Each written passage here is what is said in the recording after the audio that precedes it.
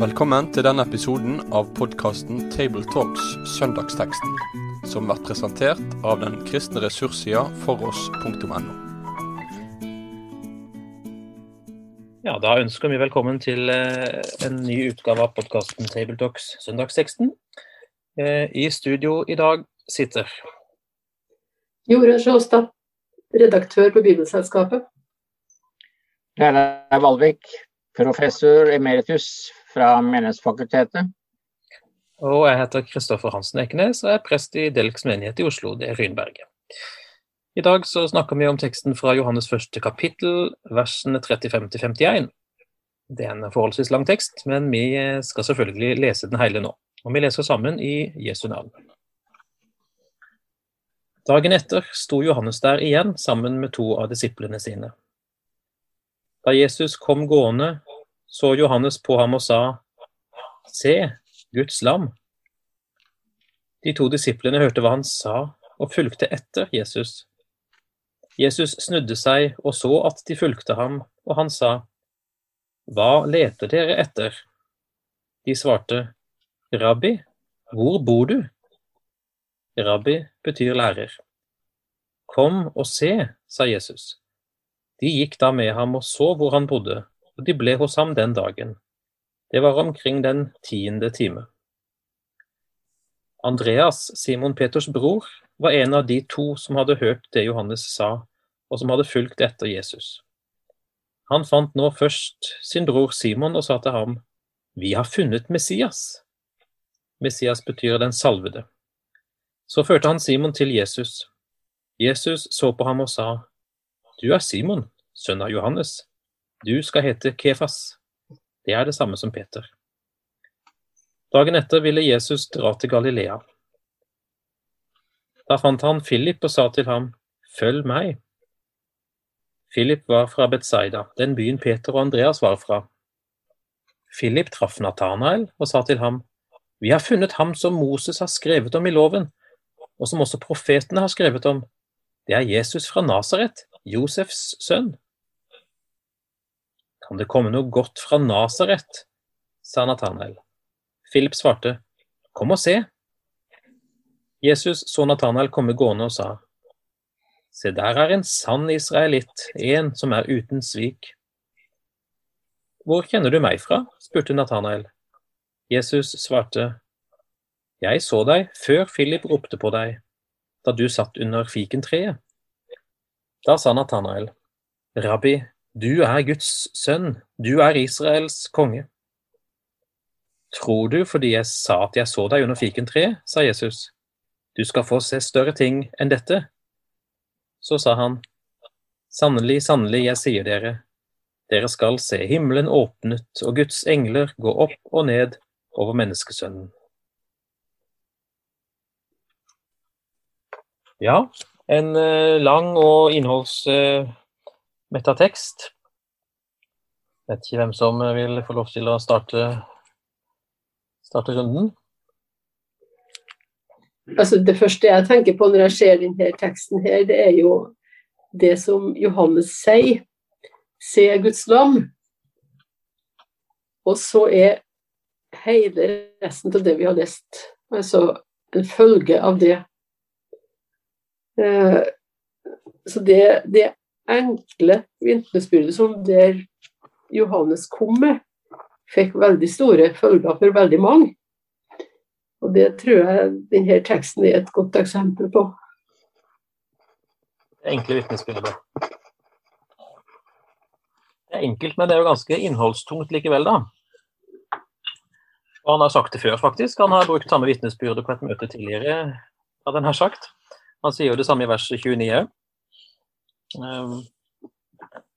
Skulle vi kanskje stoppe litt ved det uttrykket? Hva er det for et uttrykk? Guds lam? Jeg tenker jo i hvert fall på en ting sånn helt umiddelbart. Jeg tenker på, ikke et lam faktisk, men en bok. Den boken som Israels folket skulle sende ut i ørkenen utenfor leiren, og presten skulle bekjenne folkets synder på den, og så skulle den fare ut i ørkenen med syndene på seg, på den måten få det bort. Dette har vi snakket om i en gjennomgang tidligere, husker jeg, en annen tekst. Men det er jo en side ved det, og så er det vel også gjerne dette med påskelammet som vi tenker på. Da Israel var i Egypt, og fikk beskjed om å stryke blodet fra et lam på dørene for å beskytte seg mot dødsengelen som skulle gå gjennom Egypt og ta livet av alt førstefødt og så videre. Det er med andre Mosebok. Så det er ganske sånn, ja, det er jo et innholdsmettet uttrykk. Det var det for dem som hørte det først, men ikke for folk som hører det i dag nødvendigvis. Så kanskje bør det brukes litt tid, i hvert fall hvis det er publikum er ukjent med bibelhistoria, så må det kanskje brukes litt tid på å forklare hva Guds navn egentlig er. Ja, det er et poeng, selv om liksom, det ikke primært er i vår tekst nå, men er i den foregående tekstavsnittet, så er det nok riktig at man bør tenke på sitt publikum, om det er noen som trenger å få vite den bakgrunnen som Kristoffer nå kort skisserte. Jeg tror det er et godt poeng. Ellers er det interessant å se hva slags konsekvenser dette får da. Når Johannes sier dette, så mister han 2 disipler. Det er jo 2 av døperen Johannes sine disipler, som nå forlater døperen og følger Jesus i stedet. Det er jo, vet ikke om det var intendert fra Johannes sin side, men det er i tilfelle i tråd med det han sier litt senere i Johannes evangeliet, om at han, altså Jesus, han skal vokse, og jeg skal avta. Så det går inn i et mønster at hans rolle er bare begrenset. Jeg har tenkt at, apropos det vi snakker om nå, dette med Johannes og Jesus, det er jo for så vidt tema for en hel egen episode nesten. Men her er vi jo på en måte på en terskel mellom 2 tidsaldre, eller rett og slett pakter da, hvor Johannes er representanten for den gamle pakt, den siste av profetene, som peker på Jesus og sier, han er det. Og det, om du skal kalle det en stafettveksling eller et eller annet sånt, men det skjer noe her mellom Johannes og Jesus. Jeg lurer på om kanskje nå hopper jeg litt da, til vers 39, der står det jo at dette skjedde ved den 10. time. Jeg har bare fundert på om kanskje den tidsangivelsen kunne peke litt på det forholdet her nå. Den 10. time, det er jo rett før arbeidsdagens slutt. Det er 4:00 om ettermiddagen, og 6:00 er det stengt. Så at Johannes på en måte med den gamle pakt har stått helt frem til nå, og nå er det en ny mann, så å si, på vakt da, og det er Jesus. Det er ikke sikkert vi skal legge mye vekt på det, men det er i alle fall i tråd med det du sier, Redar, og som en helt opplagt ting, de faller fra, hadde jeg sagt, disiplene til Johannes for å følge Jesus i stedet. Og det er faktisk poenget. Ja. Jeg tenker det at på en måte er det veirydderen som nå har kommet til veis ende, for nå er veien kommet. For å være litt sånn poetisk. For det er jo det han peker på, nå er veien kommet. Se der, følg han. Ja, her er det jo sånn sett en sammenheng til det aller siste verset i vår tekst, og det må vi se om vi kan få kommentert til slutt. Men da har vi sagt litt om Guds lam, vi har sagt litt om Jesus og Johannes, og så, ja, det er flere ting vi kunne stoppe på her. Det er jo interessant å se disiplenes reaksjon da, når de får se Guds lam og begynner å følge han, så sier de likevel rabbi, kaller han en lærer. Så jeg vet ikke om liksom helt den tiltalen står i stil med det at Jesus er Guds lam. Det virker kanskje litt for forsiktig sånn i første omgang, men de trenger vel litt tid på å liksom få helt grep om. Det er jo første gang de møter han omtrent, så de trenger litt tid for å få grep om alt hva det er dette med Jesus og hvem han er. Ja, det er jo et spesielt trekk i denne teksten. Det begynner jo veldig forsiktig med henvendelse til Jesus som lærer, og så etter hvert kommer det jo en masse utsagn om hvem Jesus er. Og man kan jo spørre om de faktisk forsto alt dette her i løpet av den første dagen de møtte han, det vel kanskje tvilsomt, fordi når man leser de synoptiske evangeliene, så ser man jo at det tok ganske lang tid før disiplene innså at Jesus var Guds sønn, og de kunne kalle ham Messias. Så det virker som denne teksten her i sånn forkortet utgave av en voksende innsikt i hvem Jesus var. Så her det samlet allerede fra starten av viktige utsagn om hvem Jesus men historisk sett så kan hende det tok litt lengre tid enn det denne teksten gir inntrykk av. Og derfor begynner den altså ganske forsiktig da, før tingene utvikler seg mer. Men vi må det et memento til oss? Kan det være et memento til oss som tenker at når folk blir kristne, så skal de skjønne alt med en gang? Ja, det tror jeg et godt memento. Enten det dreier seg om barn eller voksne som skal inn i troa, så det noe vi vokser inn i, og vi tilegner oss en del gradvis her. Men vi må si noe om antallet disipler her. Det starter med 2 avgåtte Johannes-disipler som slutter seg til Jesus. Og så vokser jo flokken, og det ser jo ut som det en slags sånn familieaffære i starten her. Det Andreas som går og finner sin bror Simon og forteller hva som har skjedd. Og da har jo innsikten steget et hakk. Da går vi fra rabbi, og så vi over på Messias. Men Kristoffer, før vi kommer så langt, kunne jeg bare lyst til å kommentere vers 39. Ja, gjør det. Når altså Jesus,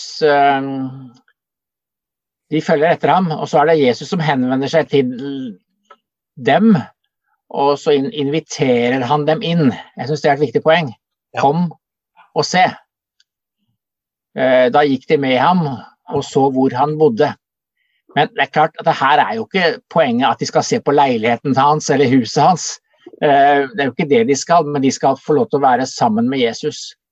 For i Johannes evangeliet jo disse 2 uttrykkene komme og se. De har en dypere mening. Altså det å komme til Jesus, det jo et annet uttrykk i Johannes evangeliet for å tro på Jesus. I Johannes 6,35 så sier Jesus, den som kommer til meg skal ikke hungre, og den som tror på meg skal ikke tørste. Det 2 parallelle uttrykk, å komme til ham og til å tro på ham. Og sammen med dette å se, i Johannes 6,40, hver den som ser sønnen og tror på ham.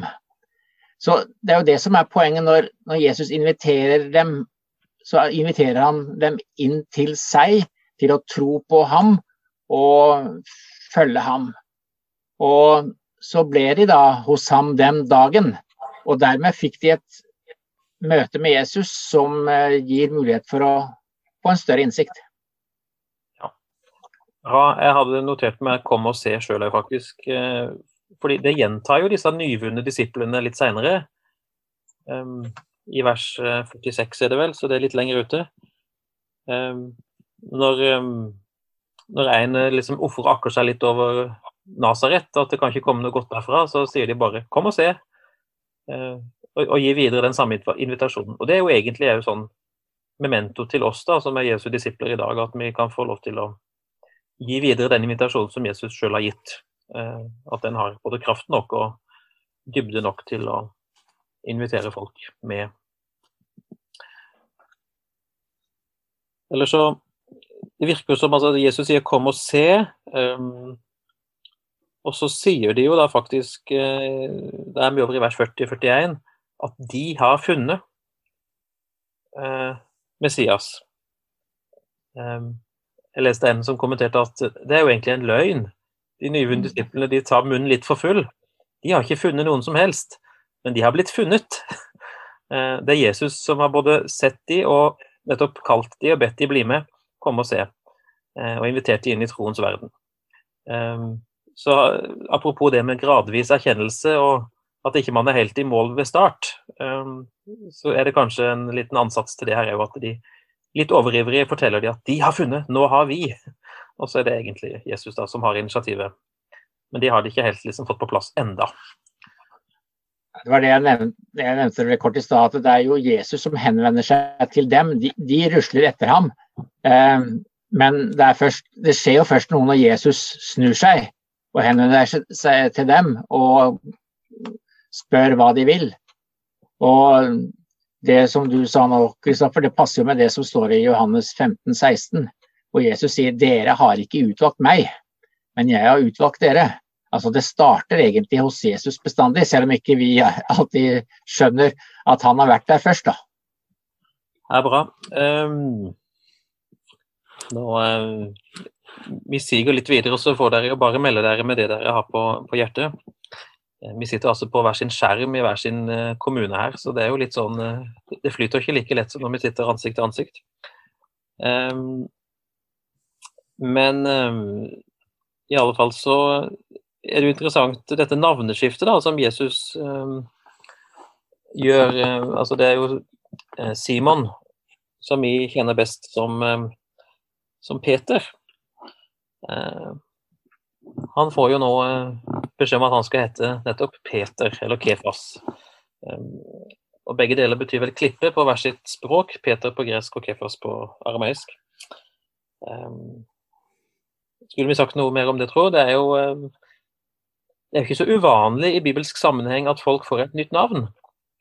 Når de får et nytt kall, eller noe skjer, ikke sant?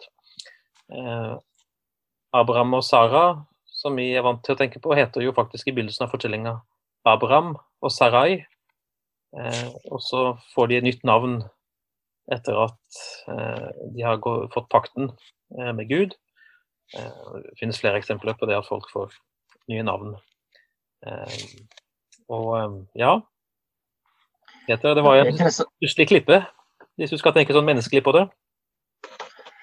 Ja, men det interessante er jo at det navnet som Jesus gir Simon, det er jo ikke egentlig noe vanlig navn på den tiden. Vi tenker at Peter, det har vi hørt så mange ganger at det er jo et egen navn, men det var ikke i vanlig bruk som egen navn, hverken Kefas eller Peter. Det var egentlig bare et sånn kallenavn. Jeg leste en amerikaner som da skrev at det blir omtrent som når amerikanere kaller en fyr for Rocky. Så det har altså helt tydelig vært et navn som da har skilt seg ut fra vanlig navngivning, så da har du fått en spesiell oppmerksomhet. Så her signaliserer jo Jesus at Peter skal ha en spesiell rolle da, i disippelflokken, i og med at han er den som får det spesielle navnet. Så kjenner vi jo igjen. Ja, og Peter som person var jo ikke veldig mye til en klippe sånn, han var ikke klippefast, for å si det på den måten. Det er nesten ironisk at han får det navnet, men han får jo privilegiet å avlegge en veldig sterk bekjennelse, ifølge i hvert fall de synoptiske evangeliene da, om hvem Jesus virkelig er. Så det er vel gjerne det Jesus sikter til når han her kaller Peter for klippen. Ja, da, han får jo for så vidt, han avlegger jo en bekjennelse også i Johannes 6 om hvem Jesus er, men det er jo særlig da i Matteus i Matteus 16, hvor Peter da for første gang kommer med bekjennelsen, du er Messias, den levende Guds sønn, og etter det så sier jo Jesus at han skal ha dette navnet, så det er som jeg sa i sted, litt sammentrengt i Johannes her. Det som skjer over lang tid i de andre evangeliene, det skjer på en dag i Johannes evangeliet her. Jeg har bare lyst til å kommentere det med dager, fordi at Johannes her i begynnelsen av sitt evangelium, så teller han jo dager. Eller han teller det ikke, men han sier den dagen etter og dagen etter. Så det er hele fortellingen drives frem av noen av disse her dagsangivelsene. Og da er det jo litt interessant hvis man ser på det, fordi evangeliet hans begynner jo med prologen, som vi kjenner fra første juledag, ikke sant? Ordet ble menneske, og så videre. Og så kommer vi inn i møte med døperen fra vers 19 i kapittel 1. Og så i vers 29 så sier han dagen etter. Og i vers 35 så er det dagen etter, og i vers 43 er det dagen etter, og da er vi allerede kommet til den 4. dagen. Men så I begynnelsen av kapittel 2 så snakker vi om den tredje dagen. Så her det jo duket for bitte lite grann forvirring. Jeg vet ikke om noen av dere har lagt merke til det, men det faktisk, han tukler litt grann med dagene her. Og jeg har lest et sted at vi må tenke, målet den tredje dagen som kapittel 2 begynner med, fordi nå vi på en måte litt på forstadiet, på vei mot en erkjennelse og på vei mot en åpenbaring av hvem Jesus Vi har startet veldig høyt i prologen, ikke sant, med han som Gud, og hos Gud, og så videre.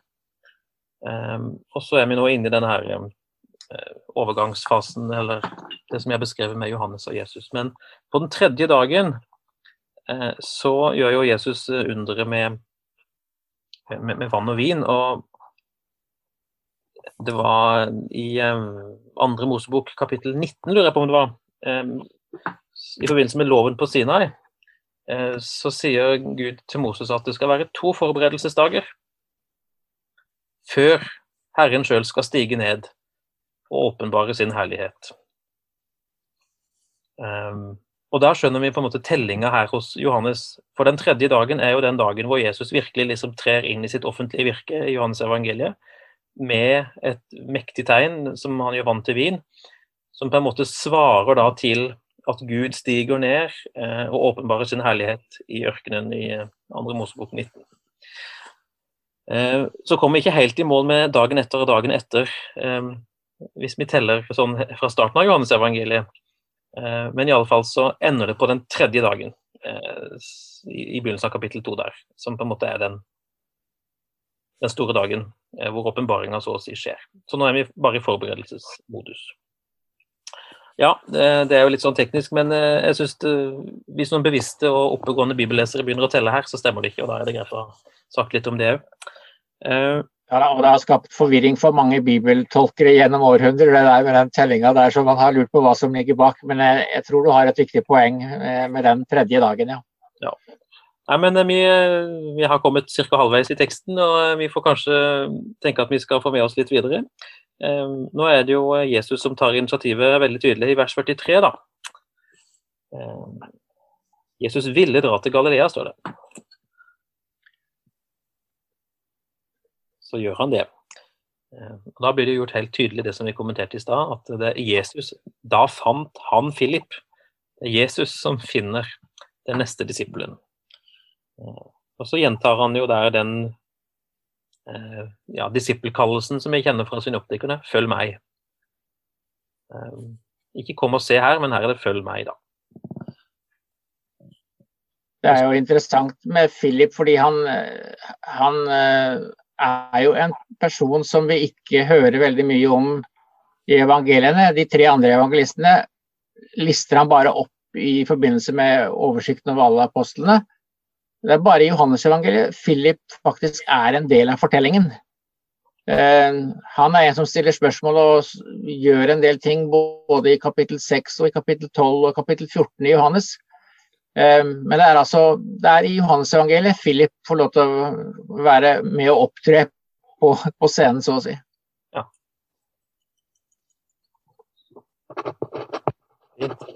Men disippelflokken vokser jo.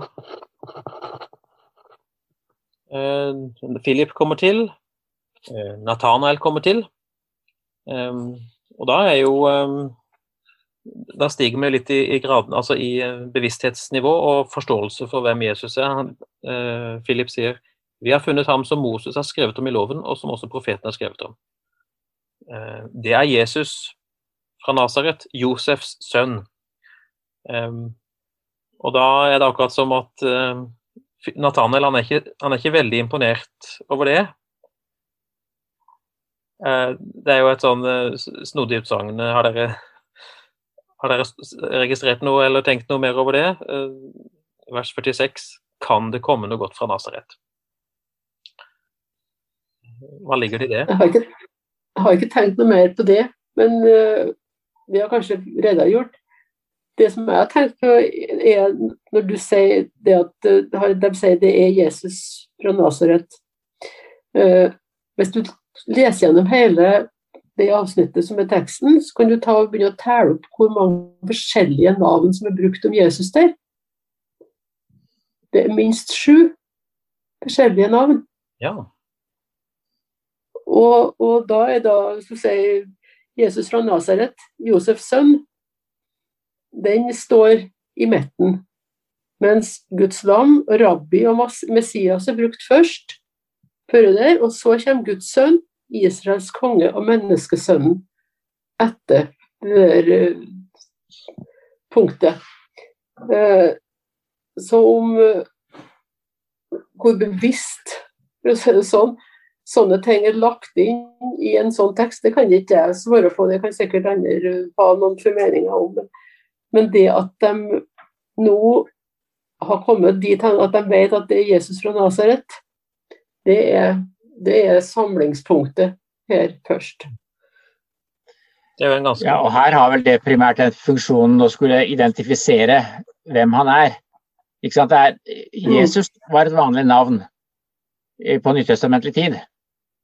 Og når det da står Jesus fra Nazaret, Josefs sønn, så tenker vi kanskje at det var vel, er vel ikke helt teologisk korrekt, men altså, det jo bare det han ble kalt. Og Josefs sønn, det det samme som Josefsen, altså Jesus Josefsen fra Nazaret, for å identifisere han som menneske. Og så kommer alle de andre teologiske betegnelsene og forteller hvem han egentlig i et større perspektiv da. Men det jo interessant, fordi det jo en liten spenning mellom Jesus fra Nazaret, Josefs sønn, og alt det andre som blir sagt om Jesus. Det blir sagt at han Messias, men alle vet at Messias ikke skulle komme fra Nazaret. Han skulle komme fra Betlehem. Nå gjør jo Jesus det, han født i Betlehem, og Josef hadde familien sin i Betlehem, det lærer vi jo i juleevangeliet. Men i alle fall så det en viss spenning her, og en viss bredde også, i hvordan man presenterer Jesus. På den ene siden det han som vokste opp i nabobyen, men på den andre siden det han Guds sønn og Israels konge og Messias. Så det en ganske bred presentasjon, det egentlig bare det jeg ville ha fram. Ja, og når man leser hele Johannes 1, så det jo store spredninger her da, fordi det begynner jo med altså her det bare denne, han fra Nazaret, men i starten av evangeliet, så det jo han som fra Gud, ja, at han selv Gud, så det et veldig spennende i kapittel 1 her om å si hvem Jesus altså. Jeg ser at tida flyr for oss, vi skal komme litt videre og snart få runde av, men jeg har lyst til å zoome ut litt og så spørre liksom, hva hovedpoenget i denne teksten? Sånn som dere ser det. Nå har vi snakket om en del detaljer. Hva vil dere si var hovedpoenget? Ja, så det jo mange poenger her. Jeg tenker at det vi nettopp har snakket om, at hele Johannes 1 fra ende til annen vil fortelle hvem Jesus med ulike titler som Jorunn nevnte. Det ulike begreper som nevnes for å tydeliggjøre hvem Jesus og så det jo noe med dette med disse som blir kalt til disipler. Det Jesus som egentlig den første som tar initiativet.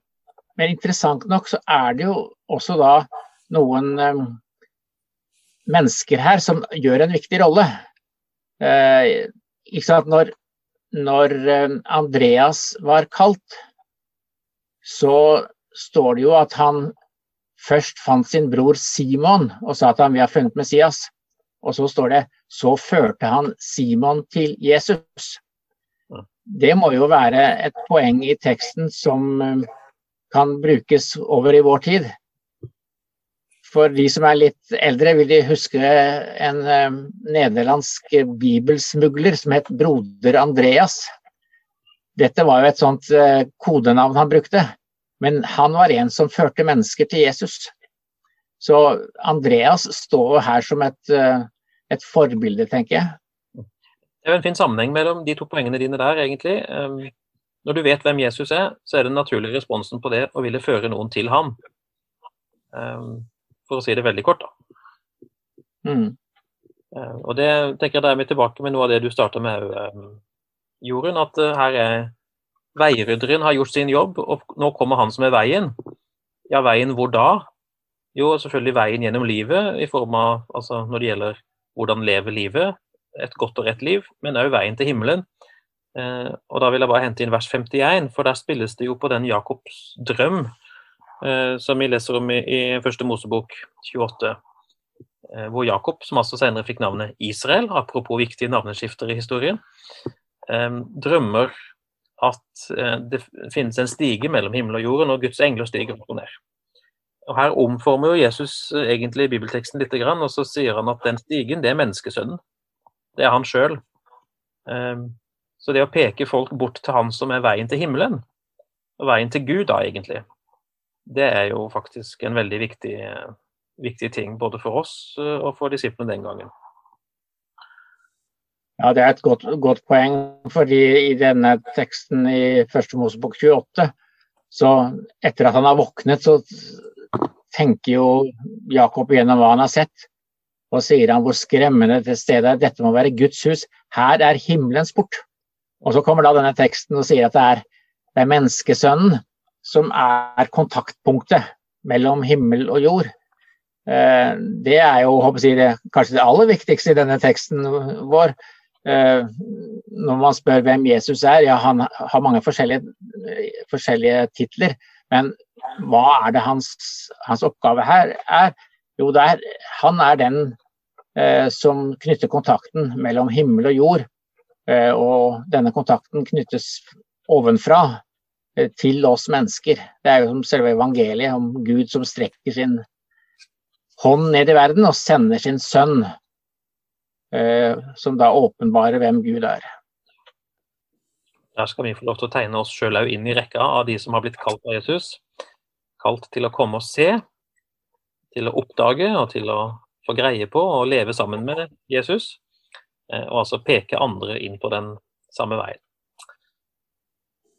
Ja vel, da har vi vært gjennom det meste, kanskje. Det vil si at vi kunne snakke om mye mer og mye lenger, men vi får kanskje stoppe her for i dag. Vi sier takk for følget og ønsker alle predikanter og andre som jobber med den teksten, lykke til og Guds velsignelse. Med det sier vi takk for følget for denne gang. Finn flere ressurser, og vær gjerne med å støtte oss på foross.no.